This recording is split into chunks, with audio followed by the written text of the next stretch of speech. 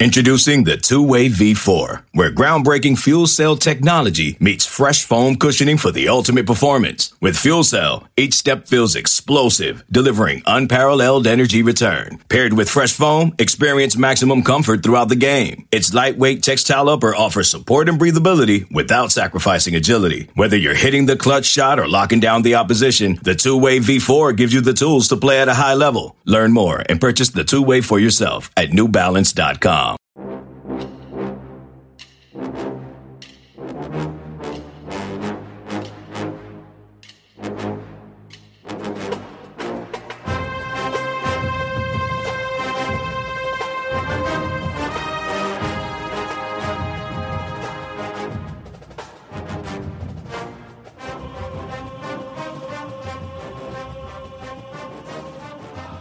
Good morning, Bucknutters. Welcome to the Bucknuts Morning Five here on Friday, April 29th, 2022. I am Dave Biddle. I'm very happy to be joined by Jonah Booker for his usual Friday visit. A lot of fun stuff to get into, Jay Book. I mean, wide receiver U keeps on keeping on, as it says down there on the banner. I mean, Garrett Wilson. Now I think the Falcons are going to regret not taking Garrett Wilson at 8, but we'll see. The Jets got him at 10. The Jets had a really good draft. So, and then right the next pick, Chris Olave to the Saints. The Saints trading up. You have Chris Olave and Mike Thomas playing together. Jameson Williams then goes with the next pick at 12. But your thoughts? I mean, this just Ohio State was already wide receiver U, in my opinion. This just cements it. It was so cool seeing that last night, Dave. And you and I had talked, I think it was on the Twitter Spaces last week with Pat, and I was saying that once the draft comes up, it's going to be so much marketing opportunity for Ohio State and Brian Hartline. And sure enough, I mean, Mel Kiper was just going on a monologue about how good of a coach Brian Hartline was and how the wide receivers are being developed at Ohio State. Millions of people are watching the NFL draft. I mean, the ratings for the first round are always through the roof. And the fact that Ohio State is getting that spotlight for free from NFL personnel and commentators, it is huge for the recruiting aspect. And if you were following along on Twitter last night, Carnell Tate, Brandon Enos, a lot of the high-end guys, the 5-star wide receivers in the 2024 class, just tweeting out Ohio State and about Ohio State and Brian Hartline and how the guys are just going in first round, left and right, coming from the Ohio State program. I thought it was pretty cool. So it was awesome to see. It really was. I just love the NFL draft period. It's just so much fun. It's the best reality show on TV by far. I can't wait for rounds 2 and 3 tonight. Speaking of which, I know, right? And then even rounds 4 and 7, I'll be locked in. I love it. Yeah. I love it. I'm an NFL draft junkie. Absolutely love it. All right. So where do you think Nicholas Petit-Frere, Jeremy Ruckert, and hopefully Thayer Munford go tonight? I think Thayer could be kind of on the bubble, 3rd, 4th round. I've seen him projected late 3rd, though. And the good thing about the 3rd round is there's those compensatory picks. So it's almost like you bleed into the 4th round a little bit there. Where do you think those guys are going to go tonight? I was thinking to myself, watching the draft last night, that I wouldn't be surprised if I see MPF go in the 2nd round here, because you look at some of the tackles, a lot of those tackles went off the board. I mean, you look at the Tulsa tackle and guys from the guards from Tennessee, Chattanooga. There are a lot of guys that people were saying that they didn't think were actually 1st round offensive linemen that got pushed up the board because the need was so high. And because of that, the domino effect is guys like MPF, who may have been 3rd round guys, may be pushed up the board to 2nd round because they're now sitting there at the top of the board for a lot of these teams who are looking for a solid offensive tackle. So I wouldn't be surprised there. Thayer Munford, it's going to be questionable, Dave. I think the 3rd, maybe 4th round for him still. I think it really hurt him, in some of those plays, especially the Michigan game when he was asked to go in there to the left tackle. The thing is with Thayer Munford is he a guard or is he a tackle at the next level? I tend to see that he will probably be a guard. I don't know if he will be able to hold up on the edge against your Von Millers or your, those high-end defensive end, fast twitch type of guys. Even the Bosa brothers, can Thayer Munford hold up on the edge against those guys? I have my doubts. That's why I believe Thayer's probably more of a guard, which at that point will probably put him in the 3rd or 4th round. But Vannett, I mean, what are the chances that the Saints come up and and get Ruckert. I mean, because they already got Vanette, and then add the two Buckeyes. I wouldn't be surprised if the Saints try to make a move and see if they could get them another Buckeye, because they're at this point, you look at the Saints roster, they're all in for the Buckeyes. They have 7 or 8 guys that are former Buckeyes on that squad. So it's exciting to see. I'm fired up for it. I love the New Orleans Saints, man. I mean, Malcolm Jenkins retires. They're like, we got to get some more Buckeyes. We lost a great Buckeye with Malcolm Jenkins. Now we got to get some more Buckeyes in here. Love it. If I wasn't already a Who Dey fan, I'd probably be a Who Dat fan. I certainly root for all the Buckeyes big time. Man, you know what? The Baltimore Ravens just tick me off. They just draft so well every time. I can't believe them. They got a steal with Hamilton, and then they got Linderbaum, the guy that I really wanted for the Bengals. I've warmed up to the Dax Hill pick. You and I were going at it. Not going at it. I just disagree with you on Twitter. I think you just ignored me. I was like, we'll see. I wasn't a fan of the pick at all at first, but I've warmed up to it. All right, let's get into this. We'll get back to some questions here in a minute, but I want to talk about this. This is very interesting. We have some stuff in the boarding house on Bucknuts about this today. So for those that are curious about, like, is Ohio State, like, even though they're saying they're not doing it, even though the foundation itself is saying, oh, we're not paying recruits. Come on, that's a wink and a nod. They're actually doing it, right, at Ohio State? No. We have sources saying that Ohio State is not engaging in that. The foundation, they're not paying recruits like Tennessee is, like, their collectives are, and A&M and Texas. Ohio State's not engaging in that. What they're selling is the opportunities that you can, even make 7 figures if you come to Ohio State. And they're showing examples of what the current athletes are making. So that's how they're selling it.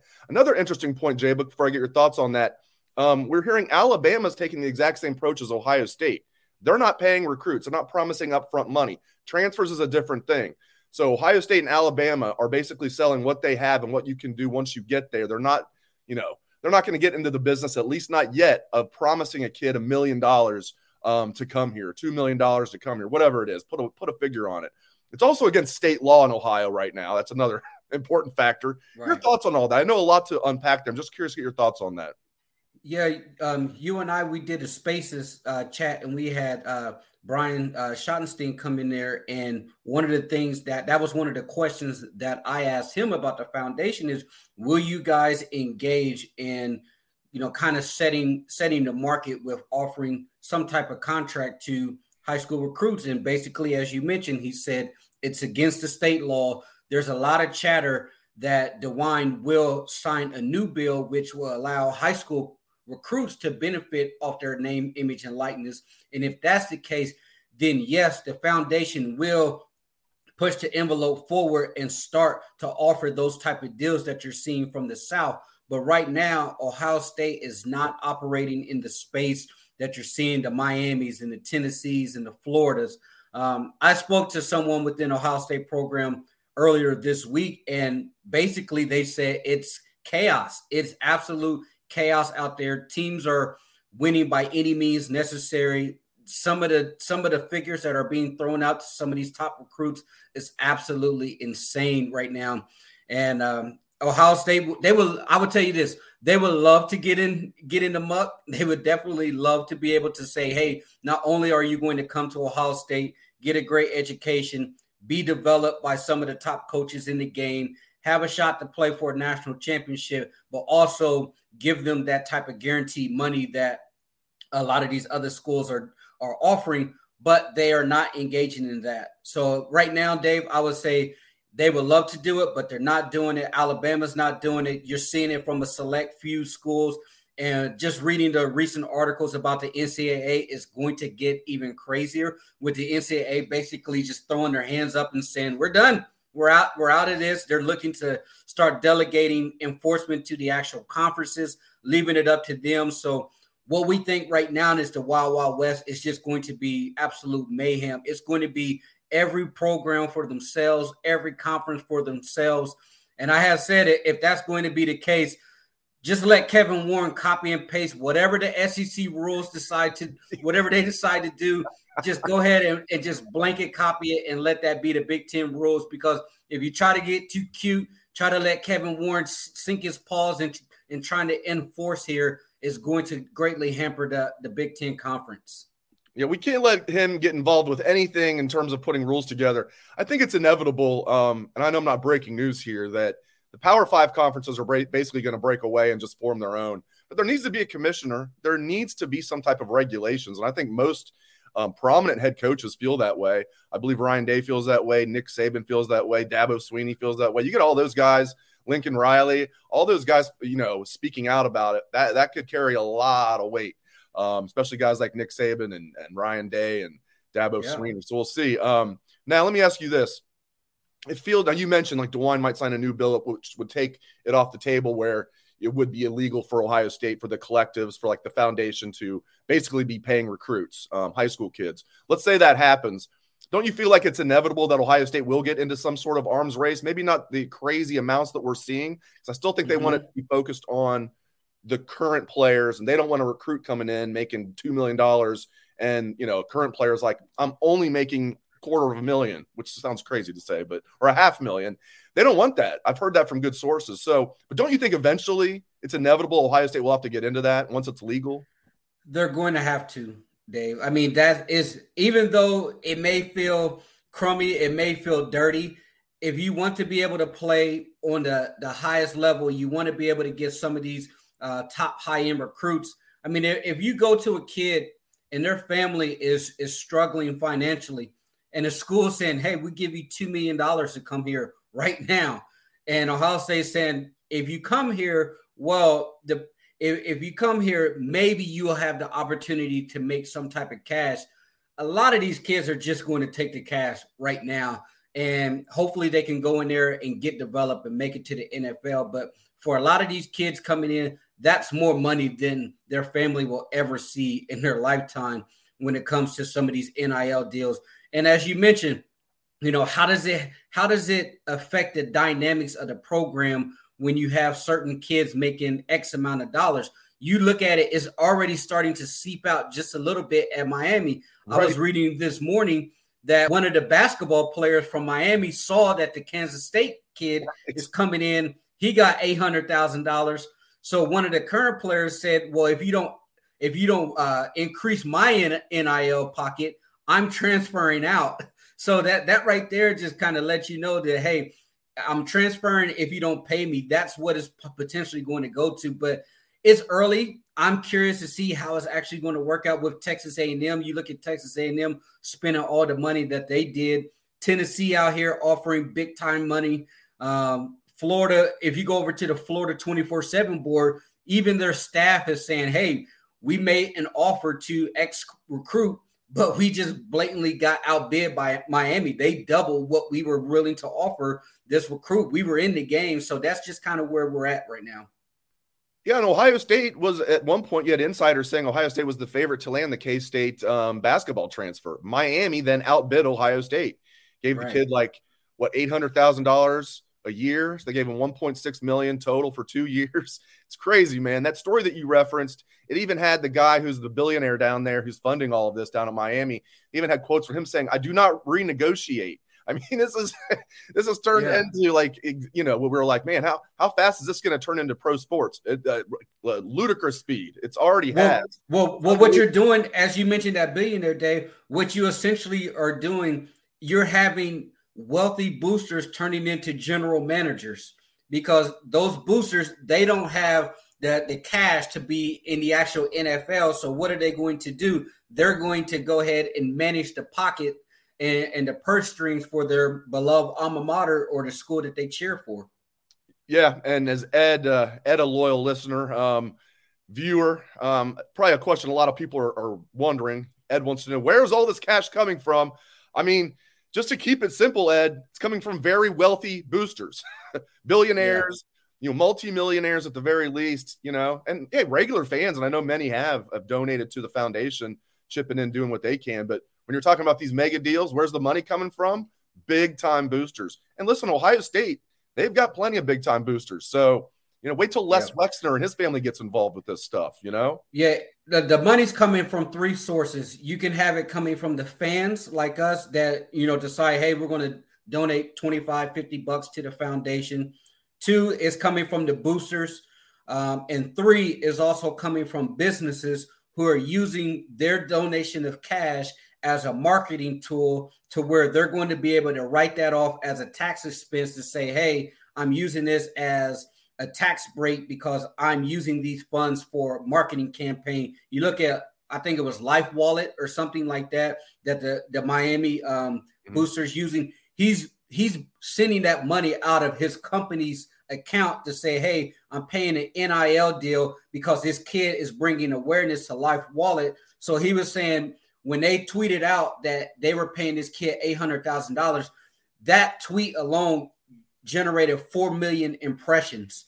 So they're saying because of the 4 million impressions, that to them is considered a marketing tool. So they're going to write that off as an expense for their actual business. But as far as the actual money that's coming from, it can come from a variety of ways. And from what I heard, those 3 ways are the main sources. You look at Florida. Florida just opened up their NIL foundation, I think it was last week. And within 24 hours, they had already $5 million. As soon as they opened the doors and said go. Now, that is one thing I wish Ohio State Foundation would do, is let the people know where they're at. Buckeye Nation fans, we're super competitive. If we see that Florida's at 5 million, Tennessee's at 20 million, and we're sitting there, 6 or 7 million, if you can rally the troops, Ohio State fans will say, hey, we got to make this the biggest foundation. So that is one criticism that I would make about the Ohio State Foundation, is I think they should have some type of running total to say this is how much we've already generated.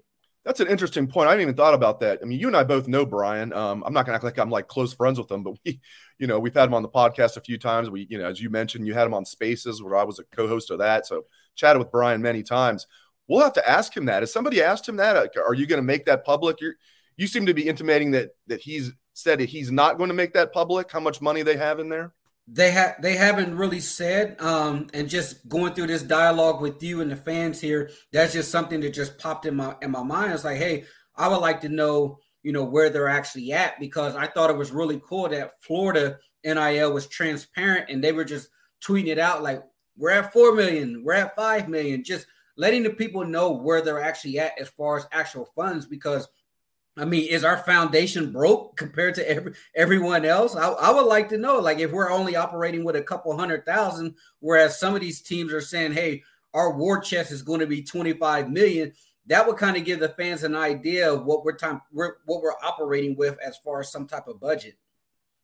Yeah, no doubt about it. And one more point I want to make, and I kind of hit on this earlier. I do find it interesting and comforting from Ohio State's perspective. First of all, it's not hurting recruiting at all if you look at their recruiting class right now. But you have Alabama, Ohio State, and even Clemson have the same mindset here with NIL. They're going to do everything they can for their current, student athletes and transfers, but they're not going to get in the business of buying recruits, at least not yet. I do find that notable, because if you're Ohio State, who are you comparing yourself against? Alabama, right? That's who you're chasing. So I do find that notable. What do you think about that? I do. I mean, it's great that the big dogs are really in the same space right now. I think that teams that are really trying to make that push to get from being a solid program to an elite program, those are the ones that you're seeing that's really coming out here, guns blazing, willing to pay whatever it takes to get recruits in the actual door. You look at Texas, you look at Texas A&M, you look at Florida, you look at Tennessee, Miami. Those are historically great programs, but how far down the pole have they been for the last, decade? So right now they're just trying to hop in there and try to make the program as competitive as possible, as quickly as possible. And the fastest way to do that is to go and buy recruits. Let me get to a couple questions here.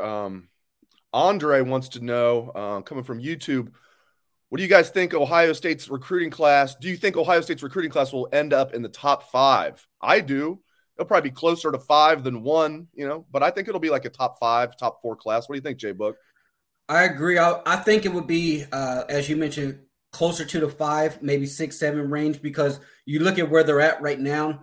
It's the overall star composite scores is a little down compared to the last several years. So that would mean in order for them to really push for that top 5 spot, they're going to have to start landing some top 100 guys. So it's going to be a battle for some of those guys that they're in on. I think the offensive line right now will be some of the spots that they really need to hone in on. I know there's a big one coming up next week, and if things go right, Ohio State will have the top 3 offensive linemen in the state of Ohio, which is a great start. Now you can start looking to try to go national. But one thing to keep in mind today is we've yet to hit camp season. So a lot of these guys that Ohio State are in on, they're going to get recruiting bumps, which will actually help their composite score. All right. Steve asked me earlier for my thoughts on Daxton Hill, which I did give. He probably tuned in right after I said that. But he wants to know from an actual expert, from someone who actually played defensive back. I mean, I kind of played defensive back, but it was like in 8th grade. So I don't that doesn't count. Jonah actually, for those that don't know, J-Book played DB at Ohio University. So he played college football. So J-Book, Steve wants to know from a DB, what is your thoughts on Daxton Hill going to the Bengals? I personally thought the Dax Hill pickup was a really solid pickup for the Bengals. They got him late in the draft.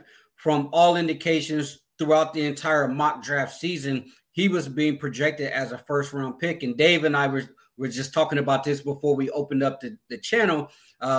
He's one of those combo type of guys in today's NFL that's extremely valuable because he can be a corner or a safety type of hybrid role. I think he'll replace Bates here pretty soon in the next few years. And then you'll have Bates and potentially Von Bell maybe back there. Or I'm sorry, Hill and Von Bell back there. But I like to pick up. I think he is an alpha dog type of guy. I was telling Dave on the Cover 3 podcast from CBS, they had the Michigan insider Sam Webb on there. And one of the things talking about Dax Hill was he was the alpha dog leader in the Michigan program. A lot of people look at Aiden Hutchinson and think that, him and the other defensive end, those guys were the alpha dogs. But Sam was saying, no, it was Dax Hill who was really the guy who motivated that defense and was one of the vocal leaders on there. And so I think that will fit in well with the Bengals organization. Good. You've talked me into it. I wasn't happy at first. Now, in fairness, though, you're right. The value's good. Everybody had him projected as a first-round pick, and then you're drafting at the end of the first round. He did seem to be best player available, according to a lot of analysts. The guy that I really wanted was Tyler Linderbaum. He wasn't available. Of course, the stupid Ravens, of course, they draft great every year. They plucked him at 25, so I can't complain about it. You've talked me into it. Go Dax Hill. I like the sign kid from Georgia too, the Georgia safety. I think he's an absolute stud too. He's a 6'2" thumper, and I thought that was a really good pickup for Minnesota there late. And he's a true safety. That's the one thing about Dax Hill. Like, I don't like tweeners, but football's changing, and Louis Anarumo from the Bengals, their defensive coordinator, Anarumo, he does a good job, and he'll be creative with Dax Hill. So before we move on, I will say this, Dave. The NFL, because the NFL has changed to where the tight ends are being split out, in order for you to be able, because you can't necessarily put a corner on a tight end. Like if you have a Kelsey or Darren Waller, someone like that goes and splits out in the slot, that's where your Dax Hill type of player comes into play, because he can play close to the line of scrimmage as a corner because he does have the athletic ability to flip his hips, but he also can be physical enough to be your safety. So that kind of helps when you're going against an NFL type of offense to where they have an elite tight end to where you don't have to move a nickel corner inside. You can use your hybrid safety there. That's a great point. And the Bengals used a guy that played really well in the playoffs last year named Trey Flowers, a guy they got for nothing. Seahawks cut him mid-season. Bengals picked him up. He's a former 4th-round pick. And he played really well as in that role that you're talking about. They just basically used him as like, if you're playing the Bengals were playing against a good tight end, Trey Flowers was on him like pretty much the entire game. So great point there. One more. Sorry, we're not going to get to all the questions. There's always so many great questions. We appreciate them. Hey, I got some time today, man. Okay, we'll go a little longer. This is one that I think every Buckeye fan would love to be true. Evan wants to know, has Clemson fallen off for good? I'm not going to say they're dead yet. I think they've definitely taken a step back. And some of the things Dabo has said publicly, I think, is not helping him in recruiting, to say the least. Right. But have they fallen off for good? I can't get there yet because they're going to skate through an easy ACC, and then they're 2 games away from winning the national title. I don't think they'll win the national title. I think they'll probably be in the playoff. I'm not going to say they're falling off for good, but I think they've taken a step back for sure. I would say Clemson is in trouble. If I was a Clemson fan, I would be highly concerned. One is because Dabo is showing the tendency to be complacent. We've seen it here at Ohio State. And what I mean by that is instead of going outside and looking for the elite coach, which will help elevate, especially the quarterback position, they went in-house and pretty much promoted from within.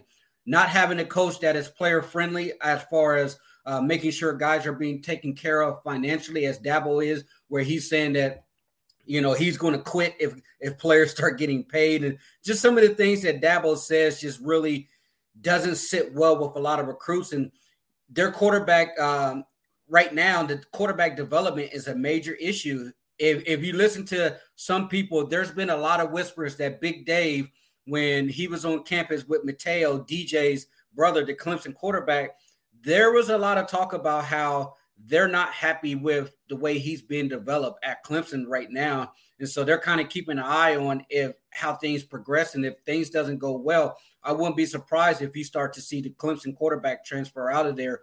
But as far as the Clemson offense, I will say this. They promoted a guy who got chewed up and swallowed out by Kerry Combs in the playoff game. They promoted him to be their offensive coordinator. And if a Kerry Combs defense can cause you problems as a play caller, then I don't know about that, because we all saw what we got out of Combs. Great guy, but schematically, he was not a chess master. That was his moment in the sun. He was doing snow angels in the confetti. You remember that? He was doing the snow angels in the confetti after the game there. That was great, getting that Clemson monkey off our back. That was fantastic. All right, let's hit this one. I was going to cut him off, but J-Book's being very generous with his time. All right, Charles wants to know, coming from Facebook, what are your thoughts on Ohio State going after an offensive tackle in the transfer portal like Jonah Miller? What do you think about that, J-Book? I will say go for it. We had it in a boarding house right now that transfer offensive tackles, if you're extremely good, the asking price right now is like $100K. That's the rumors on the street, that if you're a good offensive tackle and you're hitting the portal, and the other thing that I've been hearing is if they have 3 years of eligibility left, makes them even more valuable. That just means that the player will have more time within the actual program besides a potential one and done transfer. But I definitely think that Ohio State really needs to hit the offensive line. The thing that really sets Ohio State in a bad situation, Dave, is we don't know what we got out of the guys that stud left, that were probably reaches that Ohio State missed on some of their top guys. We don't know. They have the size, but we don't know what Justin Fry can actually do with them. And we've talked about it for numerous weeks now that Ohio State, they are concerned about the offensive line depth. And I would like to see them be more aggressive for going after the portal. I wouldn't mind seeing them go after at least 2 to 3 guys if you can find the right piece, because as we mentioned in Spaces, you also got to have that conversation with the offensive lineman to say, hey, you may not be starting this year, but we'll get you in the rotation so that we can develop you to have you ready to play starter minutes maybe come next year after DeJuan leaves. That leads into my point. I think the really tough predicament for Ohio State here, if they're going to land a good offensive lineman in the portal and not just somebody who's a depth piece, who would just be clearly on the 2 deep, but a guy that could actually fill in as a 6th man or even challenge for a starting spot, or if a guy gets hurt, would be the guy to go in there. The problem's going to be, I think, if you're a good offensive lineman in the portal, tell me if you agree with this or not. Now, maybe if the money's right, it won't matter. But if you're a good offensive lineman in the portal, don't you need to be told you're going to be starting right away? I think Ohio State won't be able to promise that. Yeah, and the thing is you're going to have two folds. One, that if offensive lineman is good, he's going to have multiple offers for cash coming out the portal. So he's going to have to weigh a situation there. And then 2, they're going to need to be able to look at the depth chart and determine where they can actually play right now. Now, if you're Ohio State, you can maneuver by offering a lot more money to say, hey, we'll up our ante on the offer if you come. And the reason we're going to do that is because you may not play right now, but you have the opportunity to play down the road. So because of that, to try to offset some of that to keep you happy, we'll bump our offer up, $50K, $75K, or whatever it takes to get you in the door. Yep. Great points. I love that question. All right, let's get to this one. This is from Ryan on Facebook. Ryan wants to know, do you see schools/foundations requiring players to sign contracts not to transfer? I think absolutely. I think we're already seeing that when some of the details from the Tennessee contracts are leaking out and others. I think absolutely. Or, requiring them to sign contracts, maybe not to transfer, but if they transfer, then they don't get money going forward. So it would be like a year. They get to keep what they already earned, maybe. What do you? They're definitely going to have to have some type of wording in there in the contracts, I would think, Jay Book. You definitely have to do that so you don't get Quinn Ewers burn type of deal. You look at what Texas A&M has, what they've been doing, and basically you sign your contract and it says you're guaranteed X amount of dollars while you're still enrolled at that specific university. If you decide to leave, which you have every right to do, you're going to leave that money on the table. So in year 2, year 3, if you're guaranteed to make X amount of dollars, if you decide to transfer, that money goes back into the foundation pool. All right, let's see if there's any more that we're going to get here. Let's see here. Let's get to one more here. This is from Chad from from YouTube. I think a lot of Buckeye fans are wondering this. Will Master T get drafted on Saturday, or will he be an undrafted free agent? Chad adds, is it better to go 7th round or be an undrafted free agent? I always think it's better to hear your name. I'd rather be a 7th round pick than be an undrafted free agent. I get it. You can pick your team and your best fit if you're an undrafted free agent, but you could always say you're an NFL draft pick if you go in the 7th round. Your thoughts on that? And do you think Master T will get drafted, Jay Book? I do think he'll get drafted late. To me, it's a two-pronged type of deal because I really like the opportunity to pick the right fit for myself, because if you go into a situation where they already have 2 solidified running backs and the best you're going to get is a practice squad type of opportunity, then it's cool to hear your name called in the 7th round, but I would really like to see a situation where you can actually choose where you go so that you can find the right fit. There you go. Great show today. Appreciate your knowledge as always, Jay Book. You always come strong. Great stuff as always from Jonah Booker. And thank you to all the listeners and viewers out there. Great questions and comments. At least great comments from most of you. Seems like we have a Notre Dame troll that jumped in and a couple other trolls, but we didn't put any of their comments up. But you Buckeye fans had some great questions and comments. We appreciate all of you. If you like the show, subscribe, give us a 5-star review, depending on what platform you are listening or watching on. Again, thanks to Jay Book. Thanks to all of you. Enjoy the rest of the NFL draft. Hope everyone has a great day and a great weekend.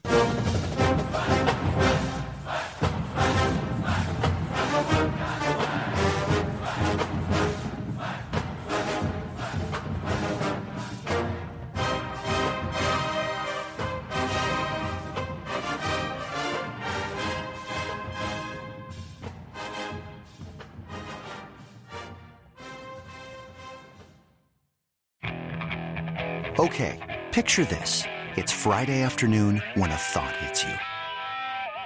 I can waste another weekend doing the same old whatever, or I can conquer it. I can hop into my all-new Hyundai Santa Fe and hit the road. Any road. The steeper, the better. Because my all-new Santa Fe is available with H-Track all-wheel drive, so I can hit the trail without a worry in the world. Heck, with 3 rows and best-in-class rear cargo space, I can pack the whole family in with all our gear. We've got available dual wireless charging for our phones, so we'll never lose touch with civilization, and we won't lose touch with the primordial power of Mother Earth. So which is it? Waste the weekend or do something a little more epic? And conquer it in the all-new Hyundai Santa Fe. Visit HyundaiUSA.com or call 562-314-4603 for more details. Hyundai. There's joy in every journey.